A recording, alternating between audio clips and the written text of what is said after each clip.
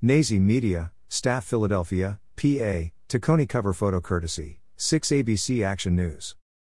Don't forget to like and subscribe to our YouTube channel. A 26-year-old man was reportedly shot and killed in the Tacony section of the city earlier this week. A PHL17.com report said the incident happened on the 7400 block of State Road at around 8 p.m. on Monday night. Photo, 6 ABC Action News. The victim was reportedly shot throughout the body. He was rushed to Jefferson Torresdale Hospital where he was pronounced dead shortly after arriving. Witnesses reported seeing a man flee the scene after the shooting, but did not give a description of the suspect. Police did not give any word on a possible motive for the shooting. No suspects have been identified and no arrests have been made at this time.